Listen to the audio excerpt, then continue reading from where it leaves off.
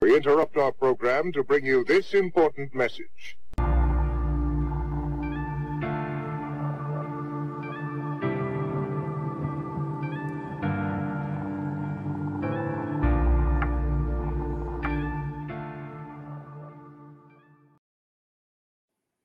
Good morning. Today is Wednesday, November 8th, and my name is Scott Shera. I am Grace's dad, and this program is called Deprogramming with Grace's Dad because my little buddy gave her life to wake me up, and part of being woken up is to realize how programmed you have been. Those of you who have been following this program for a while know that I have 100% of the time, I believe, wore a shirt and tie, but today I have a little bit of a hunting garb on because I want to do a tribute to my best buddy, because she was my not just my best buddy, but she was my hunting buddy. So Don's going to show a few photos as I call them up in honor of Grace. And we're in the Wisconsin deer season right now. And I was telling Don before the program last night was the second time I went out bow hunting this season, and I missed a beautiful buck. It was at 17 yards. A few years ago, I got a crossbow because I couldn't pull my compound bow back anymore. And, he came right in. I'm replaying it yet, as you can tell, when you miss something like that, it really bugs you. But anyway, I wasn't nervous, had the scope on him. Everything was right. But I was in a stand where I've never shot that bow. And when I pulled the trigger, the bow, one of the bows hit the side of the window, and that made the arrow go right underneath the deer, and I missed him. Anyway, I'm replaying that today. It just kind of bothers me, but it is what it is. So anyway, in honor of Grace, I'm going to go all in on the hunting garb. So here we go. That's my surprise. All right, Don, let's pull up the first picture of Grace. So this is her sighting in her .243 rifle. She was an outstanding aim. She had outstanding aim because she never flinched. It was pretty neat. All right, let's show her with the first buck that we got together. So that's a few years back. It was during the youth hunt, and that's my grandson Caleb with Grace. All right, so then we'll show her getting ready for bed. So this is inside the hunting cabin. You can see she's got her nightie on, getting ready for bedtime. And then we'll show another one. The next one is her with her .243 inside the deer stand. So one of the cool things about having Grace as my hunting buddy is we got some pretty nice deer stands. So this is a heated stand. That's why Grace doesn't have her hunting stuff on. We keep it nice and toasty in there. And then last is a picture on the porch, the hunting porch, with one of my brothers who hunted with us that year. All right, so now we'll get into the more serious. If you wouldn't mind bringing in our guest, Don. So for everybody who doesn't know, I'm guessing everybody watching this program does. This is Karen Kingston. And, Grace showed love by encouragement, and that was God's gift to her. And Karen Kingston shows love by telling the truth. And I've gotten to know Karen. She blazed a trail for me. I'm in the hospital murder lane. She's in the bioweapon lane. And she has not just blazed a trail for me, but blazed a trail for a lot of people. So Karen, great to see you this morning. Thanks for coming on. Thanks for having me on, Scott. And I mean, when I originally came to the program to defining these injections by 18 USC 175, it was a progression. But I just what happened. It's very simple. I mentioned to you that my father had a catastrophic injury in a hospital due to negligence, right? But it was truly, it was truly a mistake, and the lack of informed consent was kind of a gray area. And this is I'm telling this story because this is the reason why I came forward. Was my father was living in California before I moved out here, and his cardiac surgeon wanted to do this experimental procedure where they were going to make major punctures in his left ventricle, right? Because he had congestive heart failure. And I said, "There's no way, Dad, that they're doing that." I said, "Come." And I knew some of the top cardiologists around the world, working for Pfizer. So I flew him back into New York City, and he had actually 6 or 8 more stents put in. and he had all of his arteries just cleaned out, but they put him on Plavix, heparin, and warfarin. And so his blood was very, very thin to do the procedure, and then thereafter to clean out the clots. And he ended up stroking. Now, at the time, I was working on the Viagra account, for Pfizer. So I often didn't get off of work before midnight. And because I knew the head of the cardiac surgery unit at the hospital, they would let me in. So I was there one time at 1 a.m, and my father said he had a headache and he was slurring his words, and he asked me to go get him a cat. And I know he meant a can of soda. And so I called the staff over, the fellows over, the cardiac fellows. I said, there's something wrong with my father, and I'm like, he has a headache, he's slurring, he's confused. And it's like, well, your father's in his, mid to late 60s. That's normal. I go, no, my father's always been sharp as a tack. And I had to call the cardiac surgeon who lived at the UN Plaza literally at 2 a.m. To say, there's something wrong with my dad. Get your butt down here. And he stopped the blood thinners, and they did a scan, and he had a clot, or a hemorrhage, sorry, in his brain the size of a golf ball. And it saved his life, but he was never the same after. And so when I read the Pfizer filings, and when I read the patents, and when I looked at the side effect profile, I had made a post on Facebook before anyone knew who I was, where I'm like, I'm just sharing this information because this happened to my father, and I didn't know that there was such high risk for him of having a stroke, and he was never the same again. And if I had known that information, I may have made a different decision, or I may have made sure he was monitored in a different way to have prevented that from happening. And that's why I originally came forward. It was I originally just came forward to say, you need to know what the risks are. And I was very adamant about no child should ever get this, because I saw the way I looked at the myocarditis data early on, just doing financial projections in the industry. I was like, this is going to go up to 25% of the kids are going to get myocarditis. You could see the trajectory from the information. So that's why I originally came forward, was to protect God's children. And I originally pointed out that the lots varied in formulation because of the serious adverse events. And normally you would recall those lots to test for contaminants. So that was my first strategy.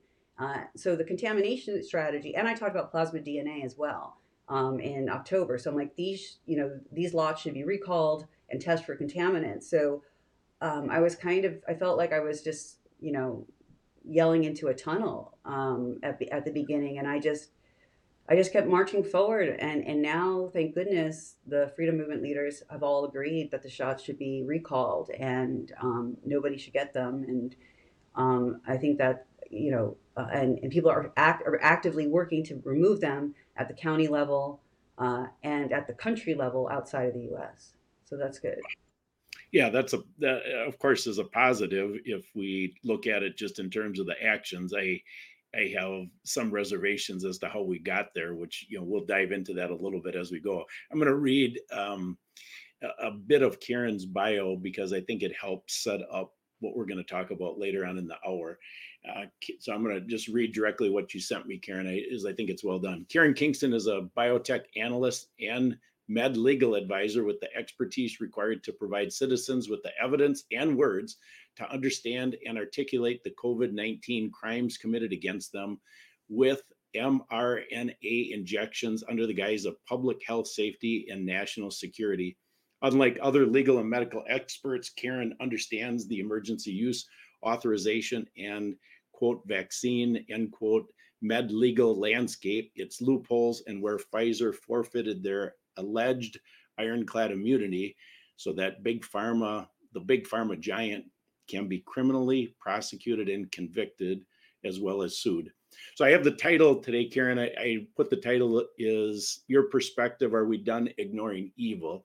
And, to start out, what I believe is necessary is people have to understand evil. And the reason I say that is I was one of those who didn't.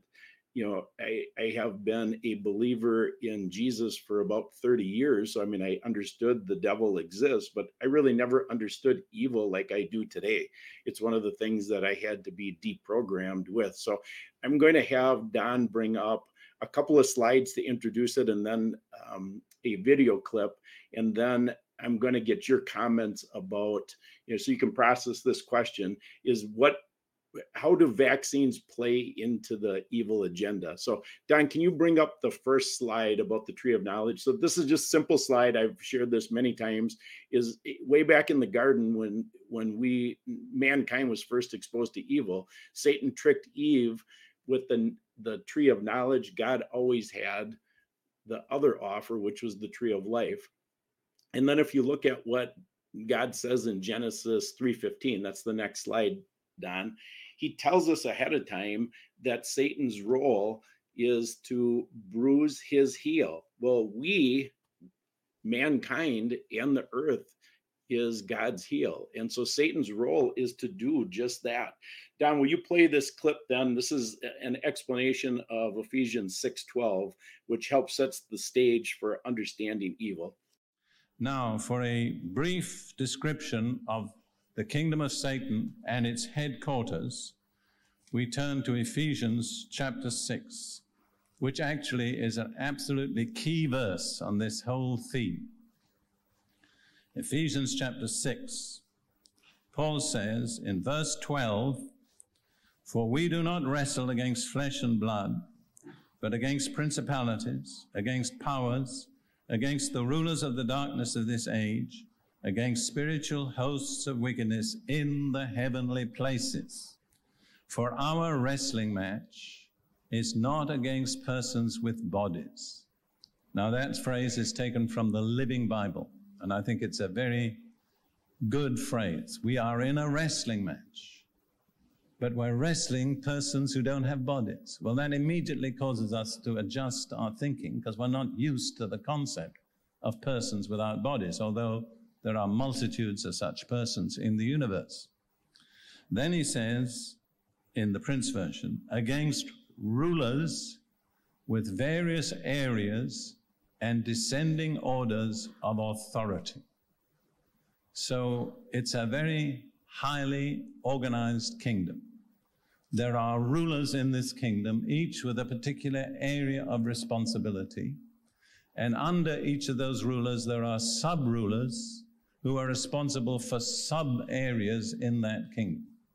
Now, you might say, well, Satan was very clever to devise such an organization. That's not so. The truth of the matter is that he rebelled against God, being, as most people believe, in charge of 1/3 of the creative angels, brought his angels into rebellion against God with him, and were cast out of heaven, and simply set up a rival kingdom, keeping the organizational structure that they had when they were part of God's kingdom. Our wrestling match is not against persons with bodies, but against rulers with various areas and descending orders of authority, against the world dominators of the present darkness. And I deliberately use the word dominate because the Greek word is a very powerful word.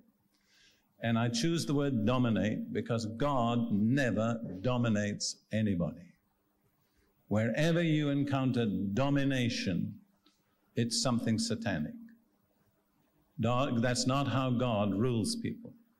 But Satan's ambition is to dominate the whole world. Do you understand that? Not just some little part of humanity, but through a kingdom of darkness to dominate the whole world. And because his kingdom is a kingdom of darkness, the people who are in that kingdom, for the most part, don't know what they're in. Okay, so that seems like a bigger explanation than what we need, but it's not. And the reason it isn't is because what we saw with COVID really opened this up for me personally, and that is that this satanic battle is over souls. And what COVID did is shows how Satan uses minions to control us. And what you did, Karen, when I first started following you was several months ago. And Don, I want you to bring up the Substack that I have for number 4. So this is the first Substack that I read of yours back when I started following you, and you called the mRNA vaccine a manipulative lie.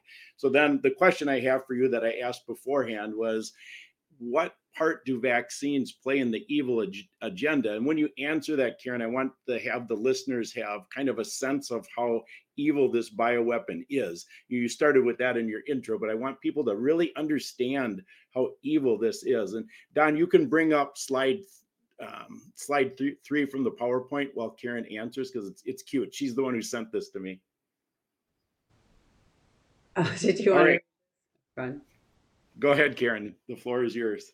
Well, the historical, definition of a vaccine was, it was a weakened virus or part of a virus that allowed you to produce antibodies, so your humoral response, so that you wouldn't get infected. And typically, children actually don't even need vaccines because their innate immune response, or white blood cells, wipe out foreign genetic material when their body is exposed to it pretty efficiently. They may have a fever for a couple of days, but they're really efficient at it.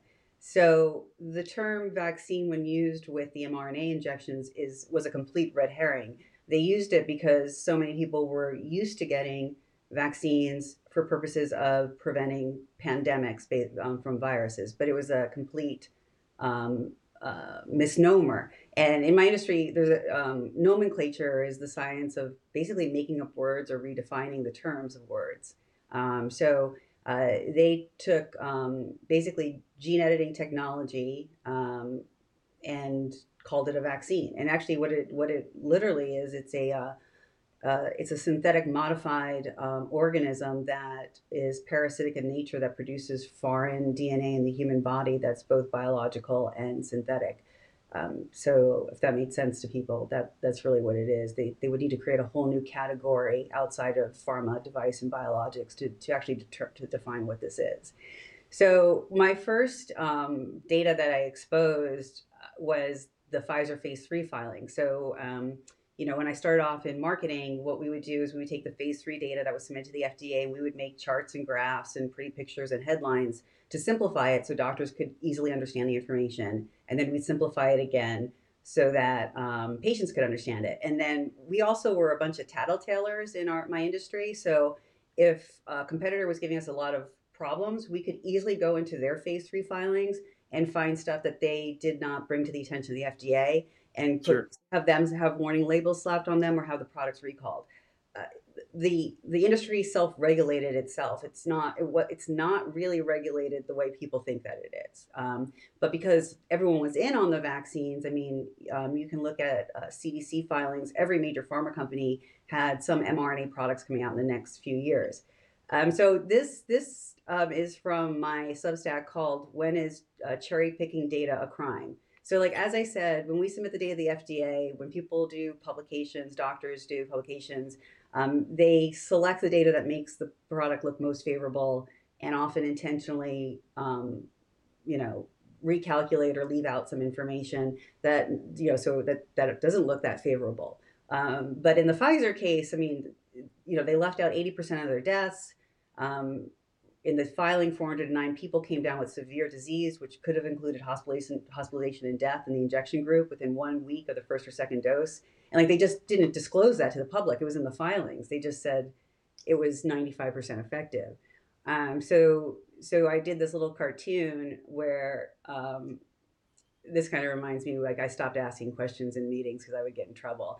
But a little girl's asking a doctor, excuse me, why did you exclude thousands of cases of COVID-19, 409 cases of severe disease, and most of the deaths, 80% from your phase 3 efficacy data analysis? And he's like, great question, little girl. Well, the objective of the phase 3 study is to prove that vaccines are safe and effective for lots of people. The study participants who received Pfizer mRNA vaccines and then became sick or died didn't meet our objective. So we told the FDA, we're not going to count them in our analysis. And the FDA was totally cool with it. And that's how you convince people to take a safe and effective vaccine. Isn't science great? And this is literal. So if you look through most of my Substacks, in the phase 3 filing, I don't remember what page number it is now. I want to say it's either 14 or 41. They clearly state that the original data we thought was everyone from 16 and older. But there was thousands of children between the ages of 12 and 15, and they looked at safety data for 100 children. And it says in the filing that the risk-benefit ratio for the children was not favorable. And they said, do not disclose this information to the public. That's almost verbatim what it says. So They knew on November 20th, 2020, meaning the FDA and Pfizer knew that they were going to cause harm to the children. And they said move forward anyway. And then there was a June publication on the children's vaccines for COVID, and they said it would be statistically infeasible to find a vaccine that could be proven to be safe and effective because children don't get the infection. So they said it was impossible to make a safe vaccine, and they knew it was going to harm them, and that's criminal. And I've been saying that for over 2 years now, and I think people are picking up on it. So. Yeah, the original data I exposed was the original phase 3 filings. And then I looked into the patents, because if you take a look at the submission to the FDA under clinical pharmacology, where it says where they explain how the vaccine works, it literally says that the mRNA injections cause an immune response, but the exact mechanism of action on how it prevents SARS-CoV-2 infection or disease is unknown. So I was like, what are these things? And that's why I looked at the patents. And when you read the patents, it's obvious, it says that they are diagnostics and delivery devices. So it's obvious that they were diagnostics, they were devices. And lipid nanoparticles are classified by the FDA historically, gold lipid nanoparticles technology, as devices.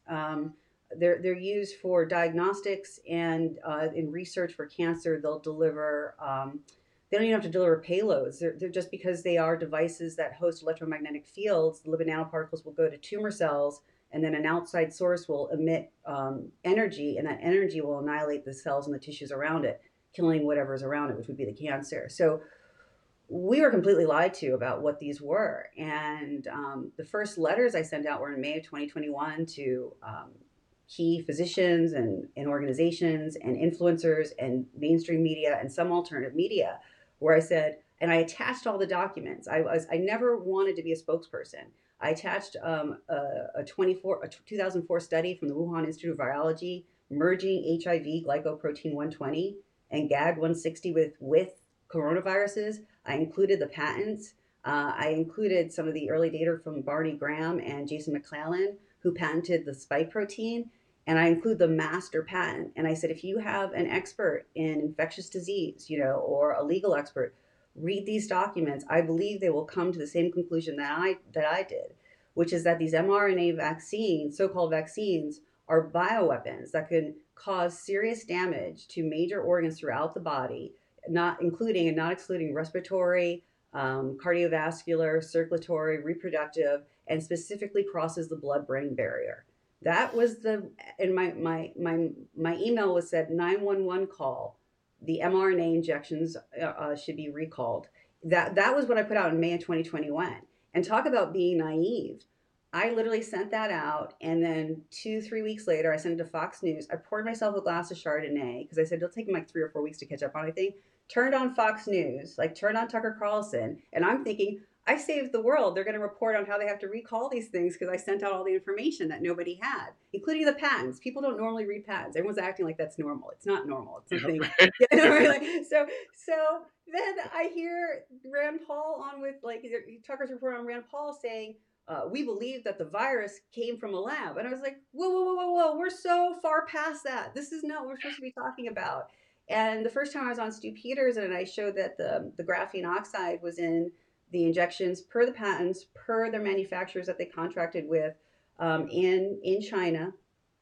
And Stu asked me, he goes, well, the government had to know about this. Everyone must have known about this. And my response, Scott, was, I said, no, there's no way, anyone other than the inventors could possibly have known about this, because it is so evil and demonic. I literally said anyone with a soul would not have allowed these to be unleashed on the human population. I was that naive. I thought there's no way that anyone would knowingly allow, these are what they call synthetic, they're synthetic pathogens. They're part biology, part technology that hijack human cells to produce non-human DNA. And let me get, Stephanie Seneff, who is a name that should be well known, she wrote in May of 2021 an article called Intended Consequences in one of the peer-reviewed journals. And she goes through about 6 different ways that the mRNA shots can cause myocarditis. And 3 dozen different ways that it can cause disease, disabilities, and death. But like what I was saying, it produces foreign DNA in the human body. So the lipid nanoparticles look like cholesterol, and they contain glycoprotein. They're coated with glycoprotein 120, which is the HIV envelope. Fauci said there's a Trojan horse mechanism of action. I was like, I haven't heard that term since they talked about HIV and AIDS in the 80s.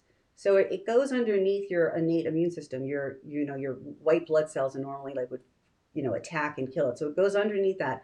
And then because it has a positive charge, so it's no lipid in nature can host a positive charge. It goes into the cells, hijacks the cells, and uses the gene editing technology to produce foreign DNA. So we're talking about DNA from bats, right? The bat coronavirus, and it's in their peer review publications. Reptiles, insects, and there's also metals. So for example, if it goes to the heart and it hijacks heart cells, and now they're presenting with foreign DNA, and I think it was Surgeon General Latipo that discovered this. Now, if you get bacteria or a virus in your body, so that's foreign genetic material to a human, your white blood cells, your macrophages, will eat it up. It's called phagocytosis, and eat up those foreign genetic material, right? And dispose it, eliminate it from your body. Well, they found this weird myocarditis where white blood cells and periocytes, heart cells, were eating the actual heart muscle itself. Well, that's because the heart muscles are presenting with DNA that's not human DNA. That's foreign to your body. God did not make us this way. We do not get sick from viruses, from rats and reptiles and rodents and insects, because God did not create us to merge with other species, right? Our body will take care of it and kill that. And what this technology does is it mimics human cells in a synthetic way so that our body doesn't eliminate it. It goes under our God created immune system, and they call it the 4 billion year barrier, which is the cellular wall outside of our cells. Normally, a single helix virus couldn't get through it. Well, this demonic technology goes right into it and starts rewriting the DNA. So it was a horrible idea. And I don't understand how anyone in infectious disease didn't know this. I mean, I worked on special immune diseases like graft versus host diseases when people get an organ transplant from someone. It could be from a sibling that's a genetic match to them, but it's still not from their body. And graft versus host disease is when your immune system, both the humoral immune system and the innate immune system, starts attacking the body. You start getting skin lesions and plaques and sores and, kidneys, you're shut down. So like your body starts attacking self. So the concept of expressing foreign DNA in the human body, even with original vaccines, is a horrible idea. It's a terrible idea.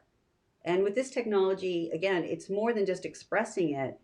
It's literally a synthetic pathogen that genetically modifies the host that it's injected in, which would be the human. So it's doing the gene editing inside the human body.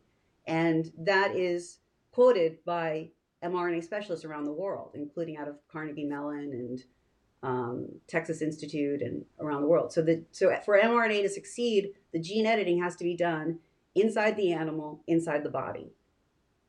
We are the animals at this point. Does that make sense? What I went through? You did a fantastic job connecting the dots, even for a novice like me. What I pulled out, I want to go down a couple of other questions because, the idea that would be obvious to somebody who's just waking up is, why did they bother with a patent? Why didn't they just do this? Well, as I've been learning, it seems to be part of the Luciferian agenda that they want to make sure every T is crossed and every I dotted so that they have a legal stance. And then by nobody taking a stance against it, they've gotten tacit approval for this agenda. So, I mean, this is well known ahead of time. You can see it is by design. The follow-up question I have for you is some of the information that I've been reading says that only 5% of the batches were bad, and I wonder about that, or is it just a matter of degree? So what do you know about the different batch scenarios? So Pfizer openly discloses in their biological license application, FDA approval, that the batches vary in formulation.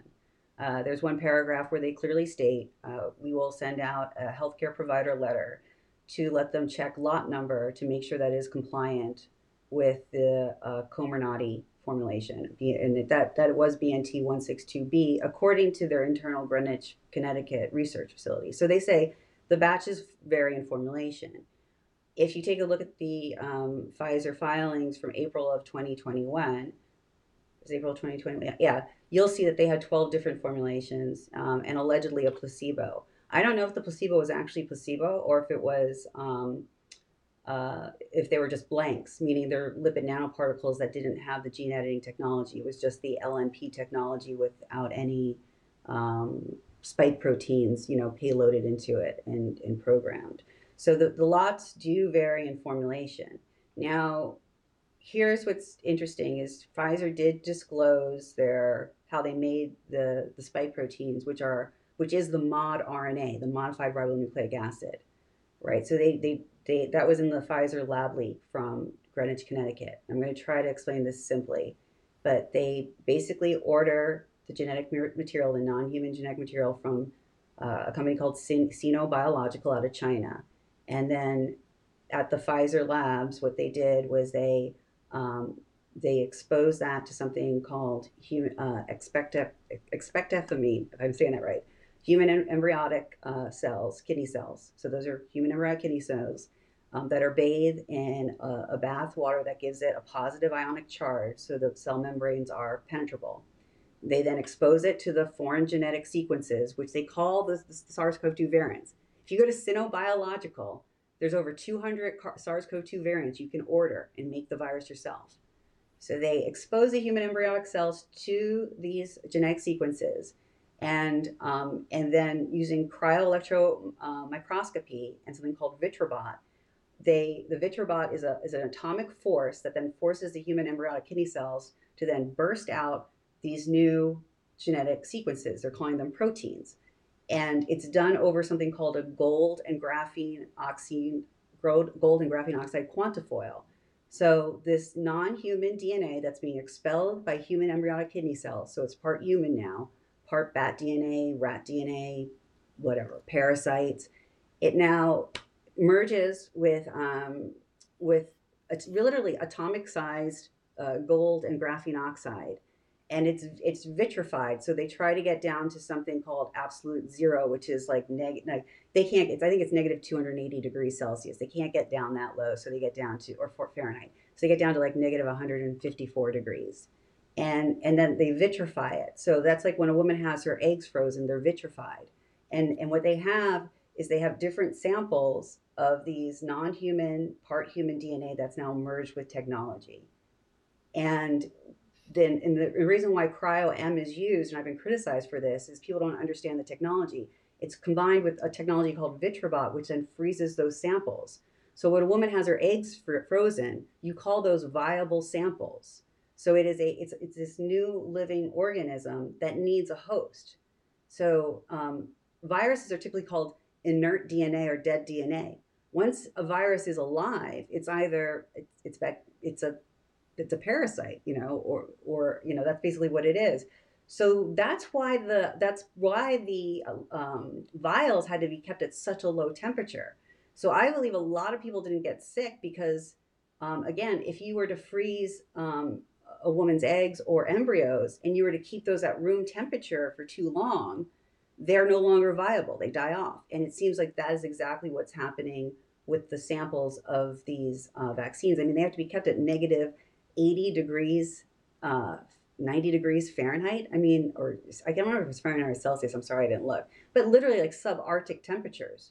So why do you have to do that? It's because those samples are they're new organisms, just like that can produce life forms, just like a woman's eggs could, or frozen embryos could. Does that make sense? Or yeah, I mean, it's a little bit over my pay grade, but not. I'm sorry, not I was just trying to. Yeah, so it has to be kept. So when the temperature, so they're not kept properly, and I think Dr. McCullough reported on this as well. If they're not stored properly, you're not going to have as much damage because the gene editing, the genetically modified organisms in there probably died off. So you're just getting the lipid nanoparticles, which in and of themselves are very inflammatory and can cause, they go to the brain and they go to the heart and they can cause inflammation. And well, in August, I mean, that's really one of the reasons I brought up the question, because in August, I heard Dr. McCullough bring this up that, if you didn't have any reaction to it, now you're good to go, was really what he said. I thought, well, that seems strange. I don't know if that's true or not. And, if that, people who are not awake certainly have that viewpoint, because my wife has talked with many people. They say, well, nothing happened to me. I mean, why are you so against this? And it's frustrating to me to hear that. Well, so I just gave let me give a simple explanation. So I gave a complicated explanation regarding the storage of the temperature. But Pfizer says the lots vary in formulation. They filed 12 different formulations with the FDA. So some are 5 microgram doses, some are 10 micrograms, some are 30, and some are 100, right? And they also, it's different in the genetic material. So they literally filed the vaccine for the South African variant in May of 2021, even though it didn't come onto the scene until November of 2022. So we know that the vaccines cause the variant. So people might have gotten a lower dose of the mRNA, and they didn't have an overt reaction right away. The idea is that your body is, at the 100 microgram dose, I don't think anyone can survive that. But at the lower doses, the idea is for this to assimilate with your body. Again, it's non-human DNA and genetic material and synthetic material, and the purpose of it is to merge with the human body. I had called it a parasite, a synthetic parasite, and people kind of hit me for it. But the idea, just as Elon Musk says, is eventually they want humans to merge with technology, and so that the idea is that in a symbiotic parasitic environment, the parasite would merge with the host. In this case, it's not exactly symbiotic because the host becomes weakened. Our systems become less functioning, from our cognitive system, or our ability to think, to our hearts, to our respiratory system, as the parasite continues to integrate and grow. Oh my gosh. I mean, people have to see this as not just evil, but where did the evil come from? I mean, this is a satanic agenda, because no man could orchestrate it at this level. The next question I have for you can process while the clip is played, but it is, why has the vaccine evil been ignored for so long? Because this has been going on for decades. It isn't, the mRNA technology exposed it. Everybody should be able to see it now, but still most people are blind to it. And so what I'm going to have, Don's going to play this clip, and then while you answer the question of why it's been ignored so long, the slide you sent last night, I'll have him bring up. But this clip, interestingly, is from Rudolf Steiner, and he said this back in 1917. So that's framing what's going to be played next. So go ahead, Don, you can play that clip. On the other hand, the spirits of darkness are now among us. We have to be on guard, so that we may realize what is happening when we encounter them and gain a real idea of where they are to be found. The most dangerous thing you can do in the immediate future will be to give yourself up unconsciously to the influences which are definitely present. For it makes no difference to their reality whether they are recognized or unrecognized. It will be the main concern of these spirits of darkness to bring confusion into the rightful elements which are now spreading on earth, and need to spread in such a way that the spirits of light can continue to be active in them. They will seek to push these in the wrong direction. I have already spoken of one such wrong direction, which is about as paradoxical as is possible. I have pointed out that while human bodies will develop in such a way that certain spiritualities can find room in them, the materialistic bent, which will spread more and more under the guidance of the spirits of darkness, will work against this and combat it by physical means. I have told you that the spirits of darkness are going to inspire their human hosts, in whom they will be dwelling, to find a vaccine that will drive all inclination toward spirituality out of people's souls when they are still very young. And this will happen in a roundabout way through the living body. Today, bodies are vaccinated against one thing and another. In future, children will be vaccinated with a substance which it will certainly be possible to produce, and this will make them immune so that they do not develop foolish inclinations connected with spiritual life.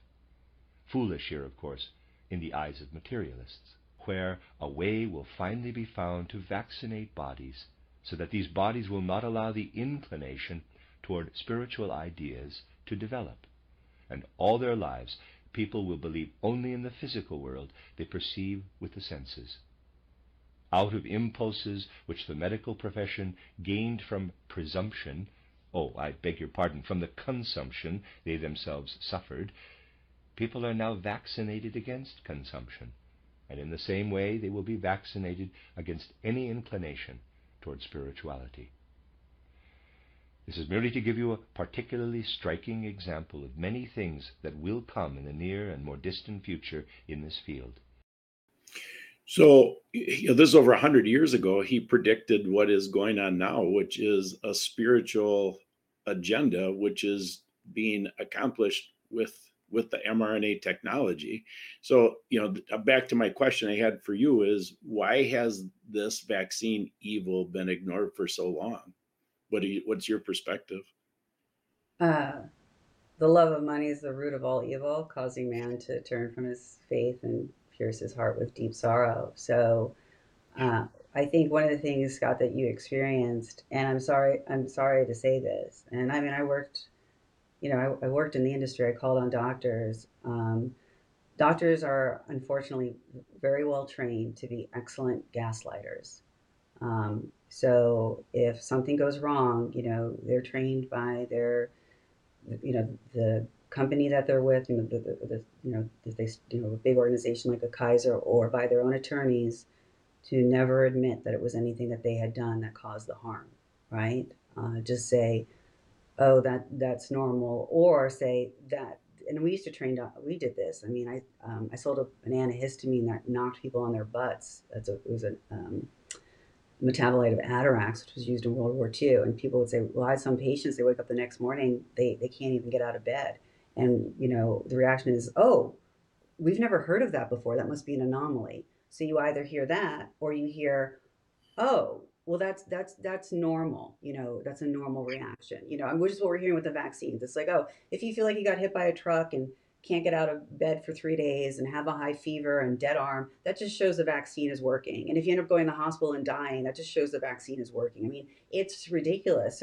So truly, the money is motivating people, and for people that, and for physicians that are in group practices, even if they're not motivated by money, they don't have the internal strength or the connection to God to then not succumb to the peer pressure, because the financial incentives for vaccinating children, I believe Blue Cross Blue Shield gives you $40,000 if you get a child fully vaccinated, right? You need a certain percentage in your practice. So if you're in a group practice with other doctors, they're going to pressure you to have your child patient be injected. And if you won't do it, I wouldn't be surprised if someone would be like, look, Mary, get out of the way. I'll go talk to your patient and inject them, because they want those bonuses. So I think it's a combination of social pressure where people are financially incentivized, but not everyone is.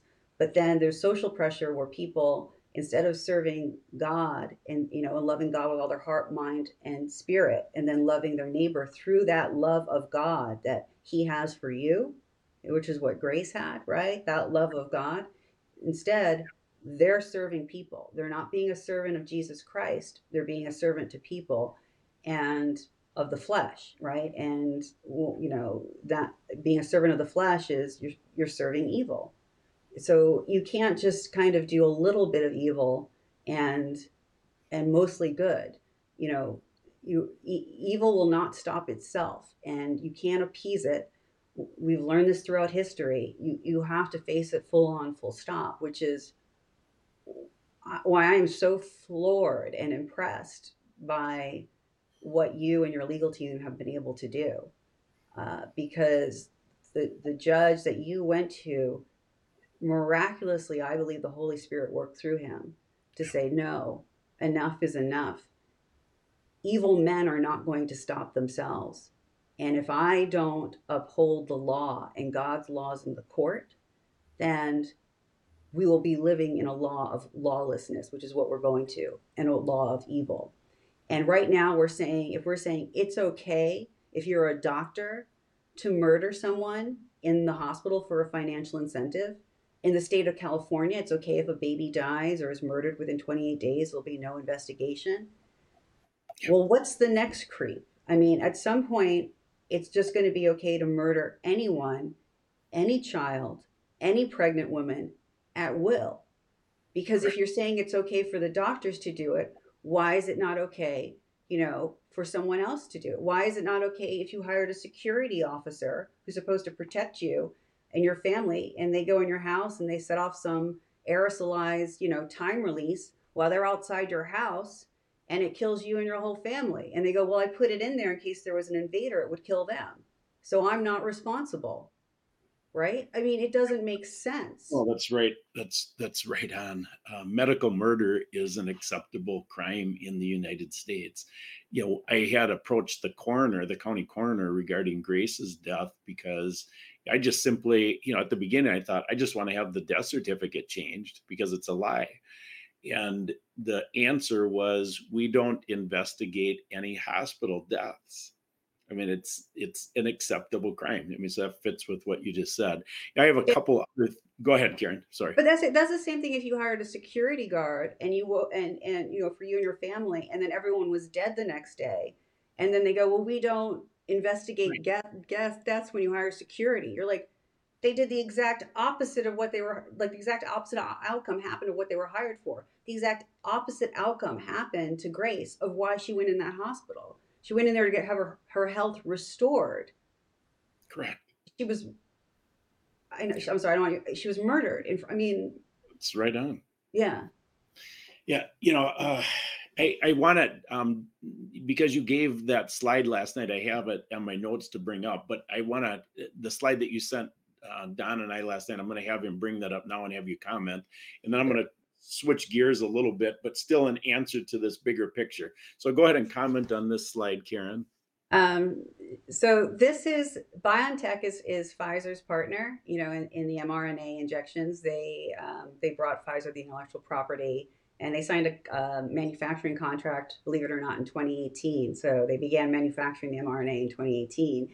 And this is from the JP Morgan conference, which is in January of every year. So this is from JP Morgan 2021, and it's the big whales in biotechnology, pharma, and device. And this is from their investor presentation. And their mission statement is harnessing the immune system's full potential to fight human disease. Not cancer disease, not diabetes disease, not viral diseases, but the disease of humans. So it's not, evil's not even, they're not even covering up what their objective is. They're saying humans are a disease, and we're going to reprogram the human body to attack and kill self. Evil's not hiding in the darkness. It's staring us in the face, and it's got a bullhorn, and they're telling us, and that's the thing. People think, okay, well, once we caught them, then it's over. No, you can't just catch evil. You have to stand up and stop it. And I think that's where people are delusional right now. They're like, how is all this stuff about Pfizer? Everyone knows this, but nothing's happening. It's like, well, what are you doing to stop it? You're not speaking up. You're not showing at school board meetings. You're not showing at county board meetings. You're not talking to police. You know what I mean? You have to stop evil. It's not going to stop itself. And I'm going to close with that example at the end, because you gave me that as a teaser in some of our conversations back and forth. But I want to just go off on a little bit of a tangent, but relative to, because I've been processing this a lot. My background is in strategic planning. And so when, I start seeing this stuff, I think, what is going on? How did this even happen? And so then, the satanic agenda, what's been sold to us So how can evil have been hidden for so long? And there's been a couple big lies that Satan has weaved in the long-term history. One is, of course, evolution, because if you believe in evolution, there's no accountability to God. So then God doesn't exist. So if God doesn't exist, well, then we've got to have things like vaccines to protect us, right? And the another big lie that was sown is that people are inherently good. So if we're inherently good, you can't envision this type of evil even happening. And then the thing that I've spent a lot of time in is programming. That's why this podcast is called Deprogramming. And Don, I'm going to have you bring up slide 4 of the PowerPoint, because what I see happening is the programming that's happening now all fits into Revelation 13. And so Satan has had 6,000 years to develop the Antichrist system. And the less evil Satan is the false prophet system. And I see the race to expose evil as just that. It plays into Satan's hand so that he can resurrect himself as the angel of light and set up the false prophet system. So everything seems to be fitting into one of those two camps. And that's the esoteric agenda. So exoterically, what we all see on a daily basis, go ahead and bring up the next slide, Don. There's the two that I picked for this slide are, obviously COVID, because that's, you can't get people can't get enough of it. It's all, the race to expose whatever is the next level of evil with COVID, and what you're sharing is that you did it first and you shared it at the level, the nth degree level right at the beginning, but people can't get enough of it. It's like it's been slow released so that it keeps hanging on as this esoteric dialectic so that nobody gets to see what's really happening. And then on the other end, on the less evil end, is the whole Trump agenda. People can't get enough of that. They think, they think a man's going to save us. I mean, there's not going to be any man that saves us from this. Anyway, that's my rambling on it. But if you want to give your perspective quick on that tangent, would be fantastic, Karen. Yeah, I mean, the devil. I mean, he's the father of lies. He came to kill and destroy, and he loves to distract us, right? I mean, he loves for us to, and I think that's what's been going on, whether it's COVID-19 or the election fraud, right? In 2021, in Pfizer's own documents, you could see the fraud that was committed in their contract with the DoD. It's not like a normal military contract or government contract, and I've reviewed and written hundreds of contracts in my life. I've been in courts arguing about contracts. I know them very well. They forfeited their immunity. Under Operation Warp Speed, they had to develop a safe and effective vaccine. And they cited the FDA laws that they had to adhere to, not this emergency use, immunity. It was literally forfeited. And it was forfeited in exchange for the fact that they would own their intellectual property and the government wouldn't own anything. They wouldn't have to pay royalties to anybody. And they'd have this huge pipeline for mRNA. So I think what's going on is, and I played into this, right? When I first came forward in 2021, I brought forward all the data to really start prosecuting Pfizer. And then people were saying, oh, can you look into luciferase? Can you look into this patent? Can you, and they were saying jump and I was saying how high. And I got derailed from what God originally put on my heart to do, which was to do what I do for 6 and 7 figure clients for his children. And I could have stopped right there. I could have just stopped and stuck with the Pfizer data I had, the information I pulled from the patents and some peer reviewed in the contract. And what happened this past year was I really focused in on just the key data points, and I kept repeating the same message, and I started activating local people at the county level, specifically in Florida, and then in other states people called me, and I think I poked the devil himself. And that's when it's more than the threats on my life. That's when I fled the country. Yeah, because I told people, stop looking for more information. We have it all here, and right, let's charge forward and find an ethical, honorable attorney general, state prosecutor, sheriff, whoever that will move forward to start to hold Pfizer to account. So that was that was where I crossed the line, and I had no idea the breadth and the depth of the evil in this world. And do not fool yourself. Standing in the truth, going up against a multi-trillion-dollar, demonically inspired new industry, um, they will go after everyone you know, and you have to forgive people, because when you're faced with threats to your life or your loved ones, I have to forgive people if they bend a knee. I have to forgive people if, um, you know, if I go out, it's nothing for someone to give someone $100 and say, "Hey, put this in that woman's soda." It's nothing to um, reach out to within my inner circle to ask me to go somewhere or be somewhere, because, and I can't judge them because they haven't processed what it's like to face evil. And before I came forward, because I work in the industry, I had an inkling of what I just had an inkling of what I was going to have to go up against. And I mourned for 72 hours, for 3 days. And I think that's, what Abraham had done. I had to mourn the loss of everything I was afraid to lose. And I had to mourn my worst nightmares coming true in order to come forward. And many people were angry at me for coming forward and speaking the truth, because it was very risky to a lot of people. And my friends at the industry were like, "We can't have anything to do with you anymore."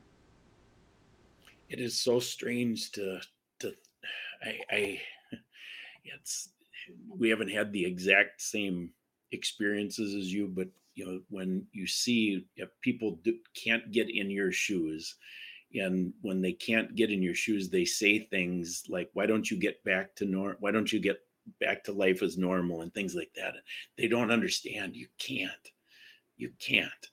And what we're fighting, it's so big. I'm going to actually have Don bring up the 6th slide from the PowerPoint, because this is, God told us this was going to happen ahead of time. In fact, the United States is deceiving the entire world with its pharmakia. God told us that was going to happen in Revelation 18:23. Officially, 71% of the entire world has been jabbed. And that's what's going on. And Karen, I'm going to get into that Medscape article next, just so people see it on a so we're talking about a macro level, but on a micro level, what is actually happening. And Don, can you bring up Karen's Substack, the October 22nd Substack?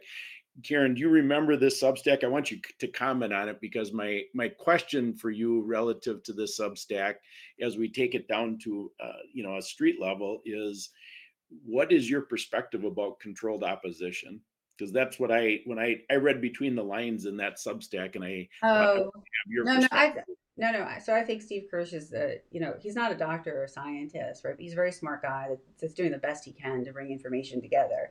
And just like we criticize Trump for who he surrounded himself with as counselors, Steve's going to default to the experts around him. So I think that, but here's the thing, the plasma DNA contamination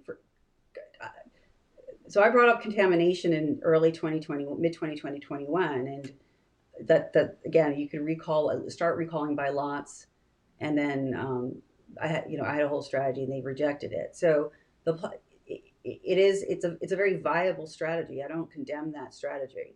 So it took me a long time, a year or so, to get to the point where I kept escalating the urgency to the point where I'm like, look, this meets the literal definition of a bioweapon. There's a lot more ramifications globally with that term, locally and globally, and so I don't condemn the plasma DNA contamination strategy. I absolutely do support it, because it can allow the recall to happen. And what God put on my heart was to get the shots out of the communities to protect His children. So I don't. There's not one way to do it. So I think that is a. I think we know plasma DNA is in there. AGC put a press release out, Pfizer's partner, in June of 2021, saying that it was in there. We know SV40, which is the monkey cancer gene, that's in there. They'll find HeLa in there too, which is a very aggressive form of cancer. So here's the thing: the FDA allows contaminants to be in biologics and even in our food, unless it reaches to a level that it causes harm, and then it has to be recalled, and the manufacturer is responsible because they put too much contaminant in. So it's a viable strategy to pull it off the market. So I don't. I think what happened though is I came out early on saying that these should be recalled. I started off with contamination, you know, and you know, and I, you know, and also the adverse event profiles and whatnot. And I was called controlled opposition for years, and I didn't even want to talk about the lipid nanoparticles belong to a classification known as nanotechnology. I really didn't want to go into that because it was kind of this conspiracy theory and it made you sound crazy. But it's a multi-trillion-dollar industry. Nanotech is in our food. It's in our biologics. It's, you know, it's in our smartphones. Okay, and so I think what, you know, if the plasmid DNA recall strategy starts the conversation to say what else is in these vials, and we can have a conversation to say that this is a new category of of biotechnology, known as synthetic biology, which is merging technology with biology and taking biology and turning it into technology. Like, and we can have that conversation, because they're not, full stop is not going to happen at this point. But I think people should be aware of what's happening so that they can say, no, I don't, I'm choosing not to have my body or my child's body merged with non-human DNA and technology, digital technology. And keep in mind, you know, people might say Karen sounds crazy. Dr. Robert Malone did do an interview with Glenn Beck where he said mRNA was the gateway to transhumanism. And Glenn Beck asked him, "What is transhumanism?" And he said it's the merger of human biology with non-human biology and the biodigital realm. So that's what it is. And these injections, because we didn't say no, evil sees that as we agree to it, that we entered into a contract with evil saying we're agreeing that you change God's creation. And in the book of Mark, I think it's chapter 18, they talk about end times and the tribulation, and they say, and it says that not since the days of creation, you know, which God created, has there ever been such tribulation. Not since the days of creation until now, meaning that a new entity began creating life. And it says that all flesh, all, which is all biological life, would have been destroyed if God had not shortened the days for the sake of the elect. Correct. So when Mark, you know, in the book of Mark, when they're prophesying for about end times, it talks about this other entity creating life forms that is not God, and it says that God is going to shut these and, you know, cut these days short. Otherwise, there would be none of His creation left. It's, you know, it's a exact type and shadow of what happened in Noah's time with the Nephilim. It's the exact same thing. We're going to just do one more topic yet, because you sent me the Medscape article and I put together 2 slides that I'd like your comment on. So Don, can you bring up the slide 7 from the PowerPoint, and then Karen, your perspective on these 2 slides? I know you know them well because they're in your so you use them in one of your Substacks. Yeah, well, so Medscape, which is it's an industry media platform. They do continuing medical education for healthcare providers, but industry can go there too. They did a survey of over 3,000 physicians across 29 specialties. 55% had been named as a defendant or co-defendant in a lawsuit, and they asked them, you know, how do you adjust after you've been a defendant or co-defendant in a lawsuit? And they said, we trust the patients less. And I think that's absurd, because I didn't know, like, because what happened was the patients underwent a procedure or a surgery where they had a negative outcome and their health was deteriorated or they died. And I didn't know trustworthiness would be a risk factor for that, right? So I think that's ridiculous that they're saying the problem is straight. And then then this is exactly what's happened in the, at the federal level with big pharma. So, and actually happened in the nanotech industry. They go, well, doctors, how can you discourage patients from bringing malpractice lawsuits against you, like for them to actually even be brought in front of a judge? So nearly 50%, 49% said, we'll have a panel of our peers decide whether or not a patient's lawsuit is valid to go in front of a judge. But wait, so who's going to give a cop a speeding ticket, right? So, and then they said, and if they do agree that it should go to trial, then the trial should be strictly made up of people from the industry. It's ridiculous. It's ridiculous. You can't have the what is it? The wolf guarding the hen house. This is exactly. It's just and the way that this was written in Medscape was they were making it out like doctors were the victims. And it's so they said they suffer emotional and financial trauma. Yet the majority of their if they first of all, only 15% of malpractice lawsuits even make it to a settlement or a court. They don't, so that includes settlements, right? So that includes just filing a claim. And, 1/3 of them pay between $0 and $100,000, and less than 4% pay more than $2 million, right? So, and it's covered by their insurance. So, I had Correct. some people commenting on my Substack saying that that I'm attacking doctors and I'm not talking about those patients who are just money hungry, and they go get the ambulance chasers. It's like, well, those cases normally get thrown out, right? Because as I mentioned at the beginning of this interview, sometimes there are innocent mistakes. There's negligence happens, but by mistake, which is what happened with my father and the stroke that occurred. So this article again is from Medscape, and it kind of, again, painting the doctors as the victims when one of their patients is disabled or murdered, just to me seemed ridiculous. I of course agree, and I have personal experience now because of our own lawsuit, and I see these things as not concepts anymore. They're in fact reality. So, for example, the informed consent statute in Wisconsin, the statute has no teeth.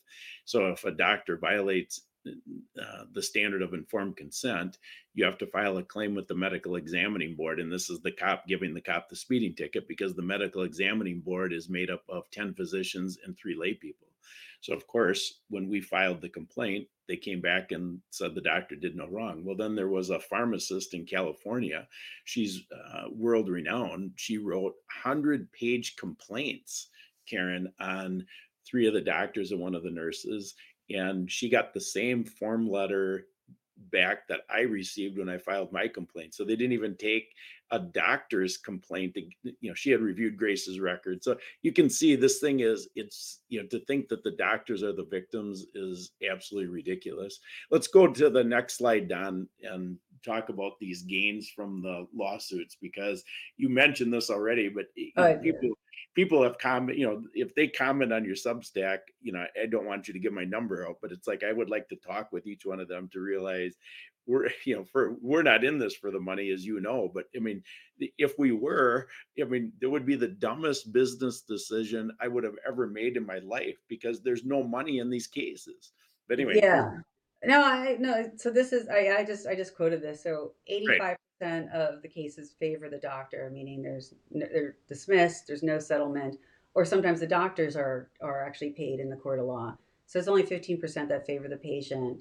And then, you look at the payout. So, if let's say you're a father of 4 children and your wife is a stay-at-home mother, and you in a hospital, like, let's say what happened to my father, you get a serious stroke, and you can no longer function at work, and you can't provide for your family, $100,000 payout is not going to cover nothing. Raising 4 children. $1 million payout isn't going to cover that, Correct. So,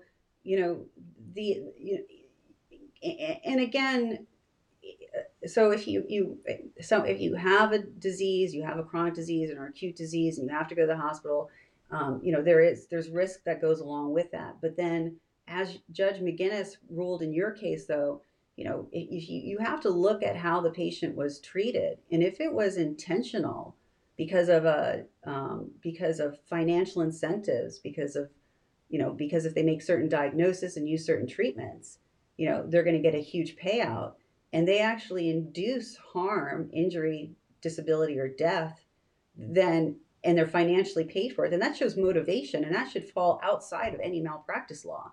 That's no different than hiring a hitman. If you, like Right you on. said, if Grace would have been alive if you allowed her to stay on a ventilator, and they would have killed her on October 22nd because they would have gotten a $300,000 payout. How is that different than me giving someone $300,000 to go and poison someone with with a tick that's going to give them a heart attack? It's no different. They got paid they would be paid $300,000 to ventilators destroy your lungs. You're not supposed to put them on if people's lungs are functioning properly. It's Yeah. So right on the money. Yeah. yeah. Jessica, our daughter, has said multiple times, if the same doctor who killed Grace shot somebody in the street, he'd be in jail right now awaiting his trial. But he keeps killing people because we can't hold these people to account. And I'm humbled to have the first lawsuit in the country that hopefully will expose this evil. The last question I have for you, Karen, is it's a version of what can be done, but it plays off of one of our calls. You told me people should stop waiting for permission.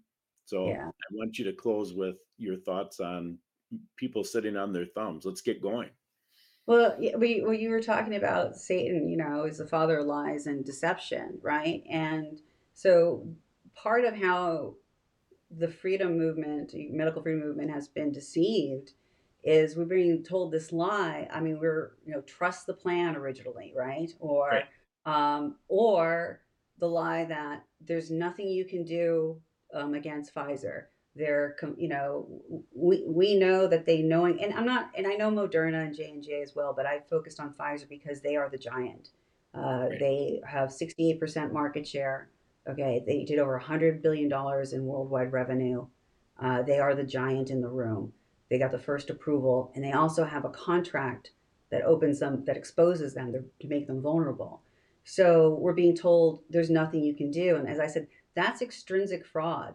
So, like in corporations, let's say in the state of California, people were abusing labor laws, and they had people working 60 hours a week without any breaks and whatnot. Well, they would have their management team and senior management team and other people, other laborers seated with them saying, oh, no, no, no, it's normal in the state of California to work 60 hours a week. That's not true that you're owed overtime or extra money just because you worked more than 40 hours a week. And so that's called extrinsic frauds when you create an environment so that a victim or victims or an entire company or nation will not take action, right? Because you have experts telling them, oh, no, no, there's nothing you can do. This is normal. The only thing we can do is wait for the FDA to recall the product, right? There's nothing else that can be done. And that's just simply not true. And that's, again, God gave us a spirit of power, which is authority, love, and a sound, which is a wise, intelligent mind. He did not give us a spirit of fear, right? And he didn't say, sit back, read your Bible and pray while Satan's plan is unfolding on the earth. He said, yes, do that, but don't sit back. He said, put on the full armor of God, That's right. Yeah. So, and fight. So that's where people, I think, are being deceived, and they're waiting for someone to tell them it's okay for you to say that you're a victim of a crime or that your loved one was, because doctors are going to gaslight you, and the thing is too, in the pharma industry, many attorneys are going to gaslight you. Their pharma clients, they're worth sometimes tens, hundreds of millions of dollars a year to them, right? Fees, right.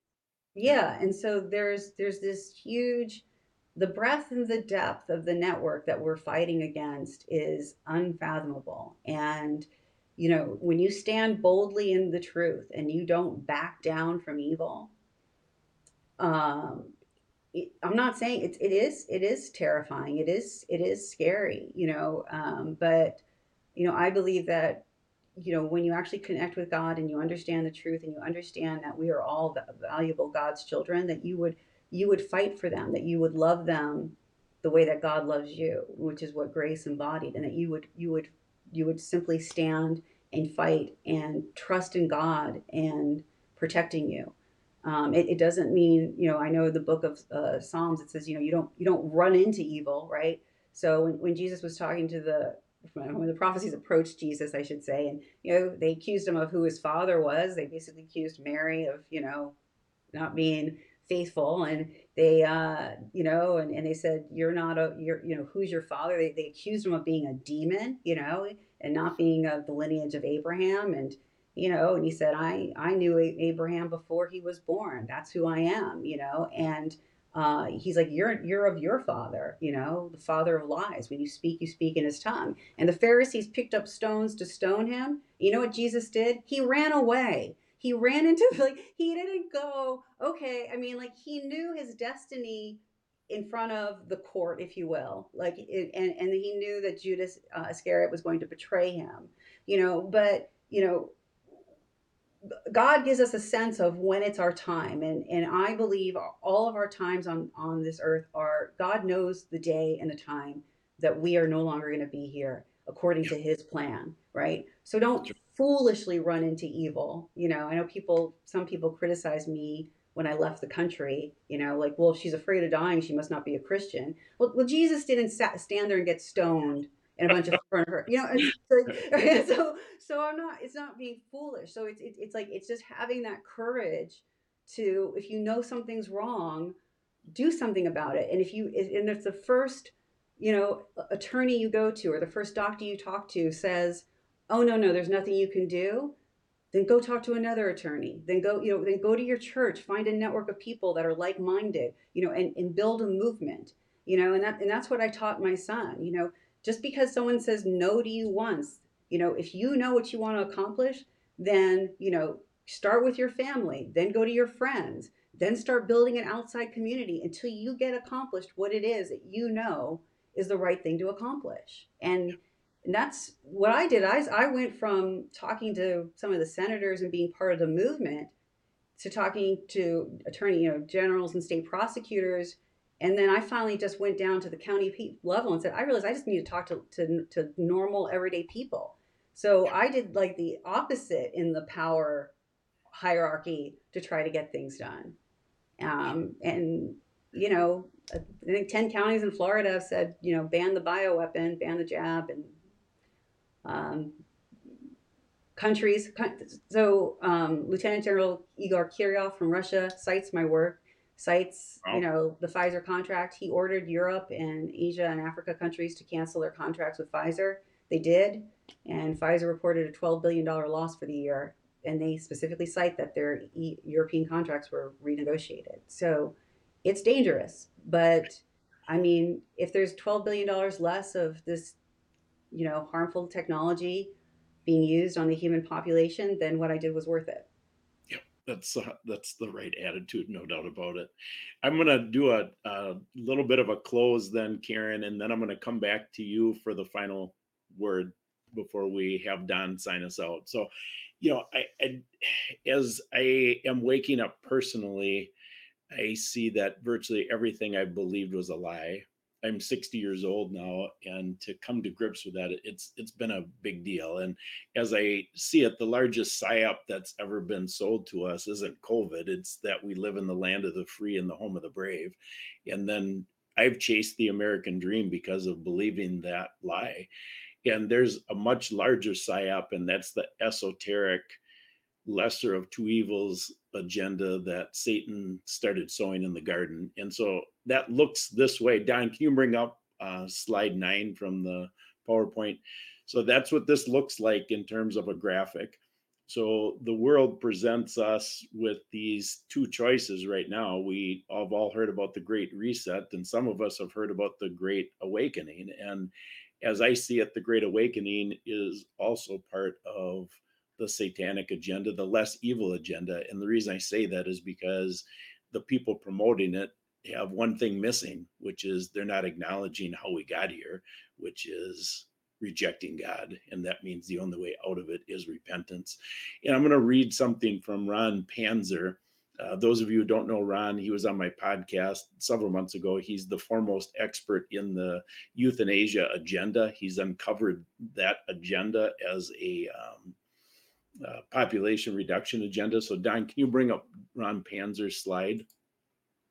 That's the last one. So he sent this out last week as a warning to the West, and I really like what he wrote, and so I'm going to read that. So he writes, with that in mind, humbly standing before him, we can only revere him and serve and protect the lives before us. This is what he calls us to do. But there are enemies of life. There are adherents to the cultures of death who will argue, ridicule, ban, and seek to silence those who speak the truth through intimidation while they go about fundamentally changing a society. Those fanatics who terrorize others and act to subvert a peaceful society do so to seize power, shape the changes to come to that society, and force the people to submit to their rule. And Karen's experience, and this is why I wanted to have her on, is she is one of the few who has taken the personal risk to speak the truth. And Jesus said, I did not come to bring peace, but a sword. And Jesus has always called his followers to not fall for what the world offers. And this is our time.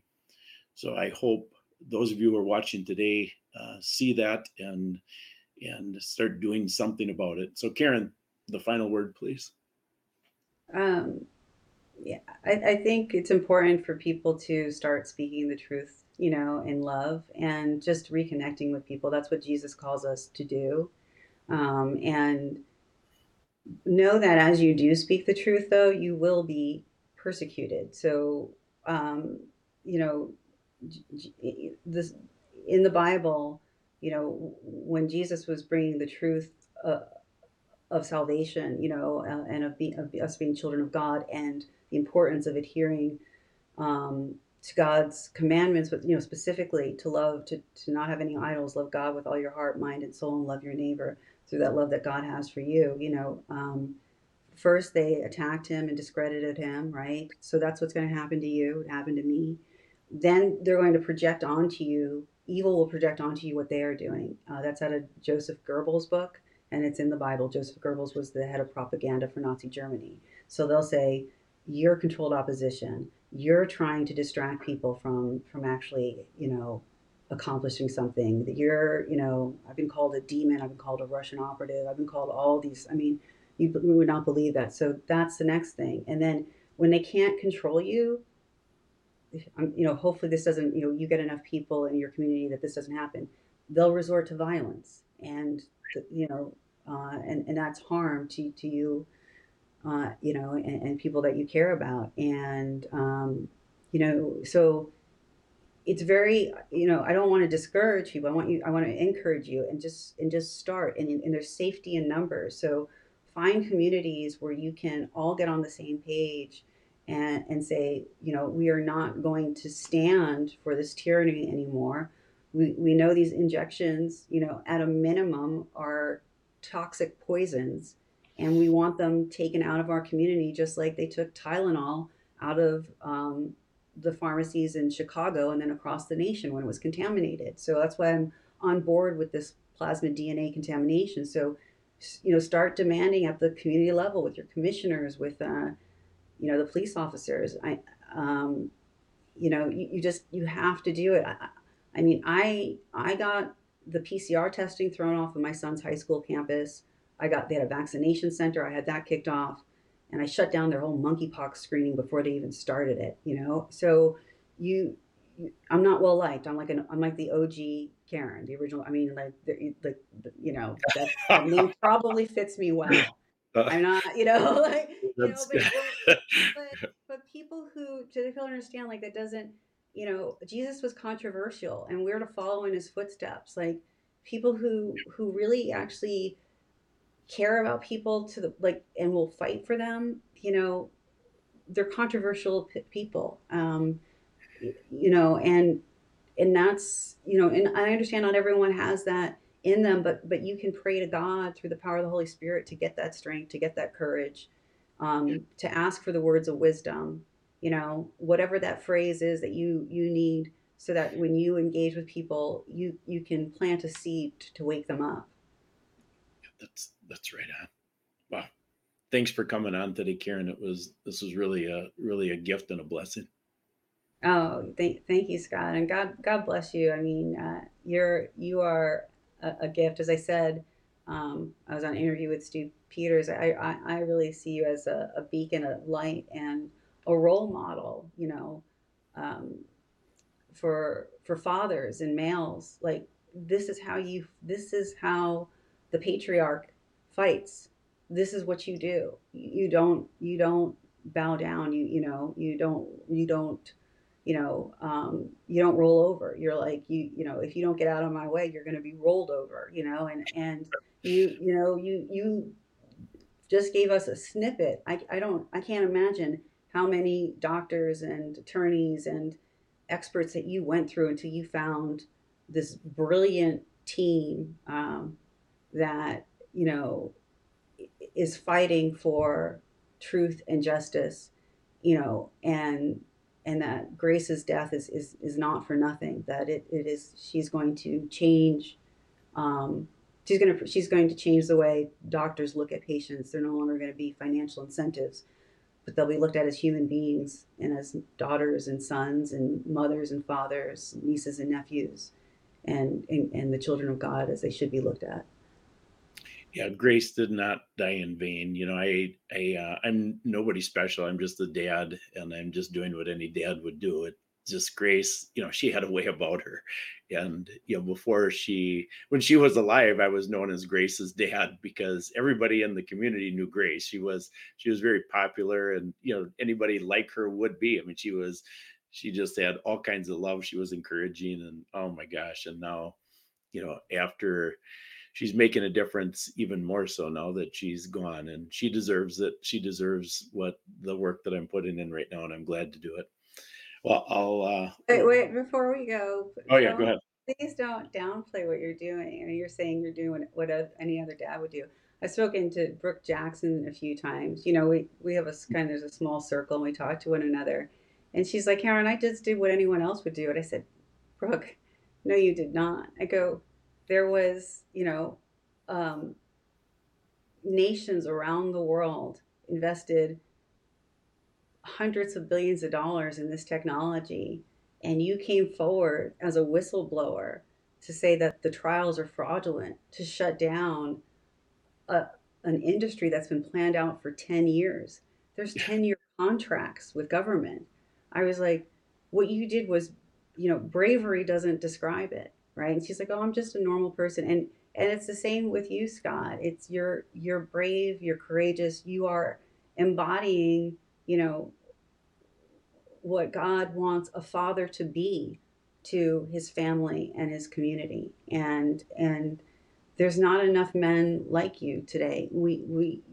I hope others are inspired to to to follow in your footsteps, to imitate your behaviors, to say, wait, I am going to protect my family from, whether it's medical tyranny, whether it's critical race theory, whether it's the LGBTQ.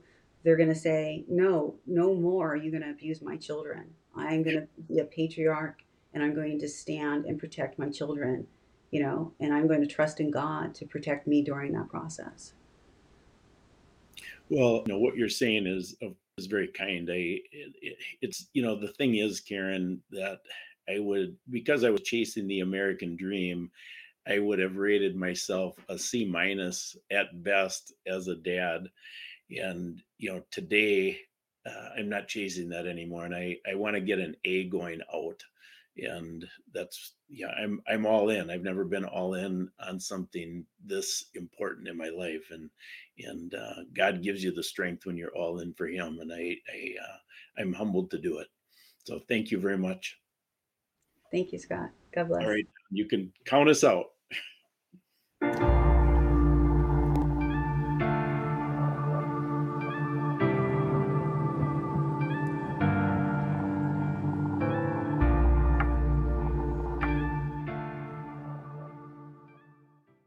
Please stand by for further details. We return you now to your regularly scheduled program.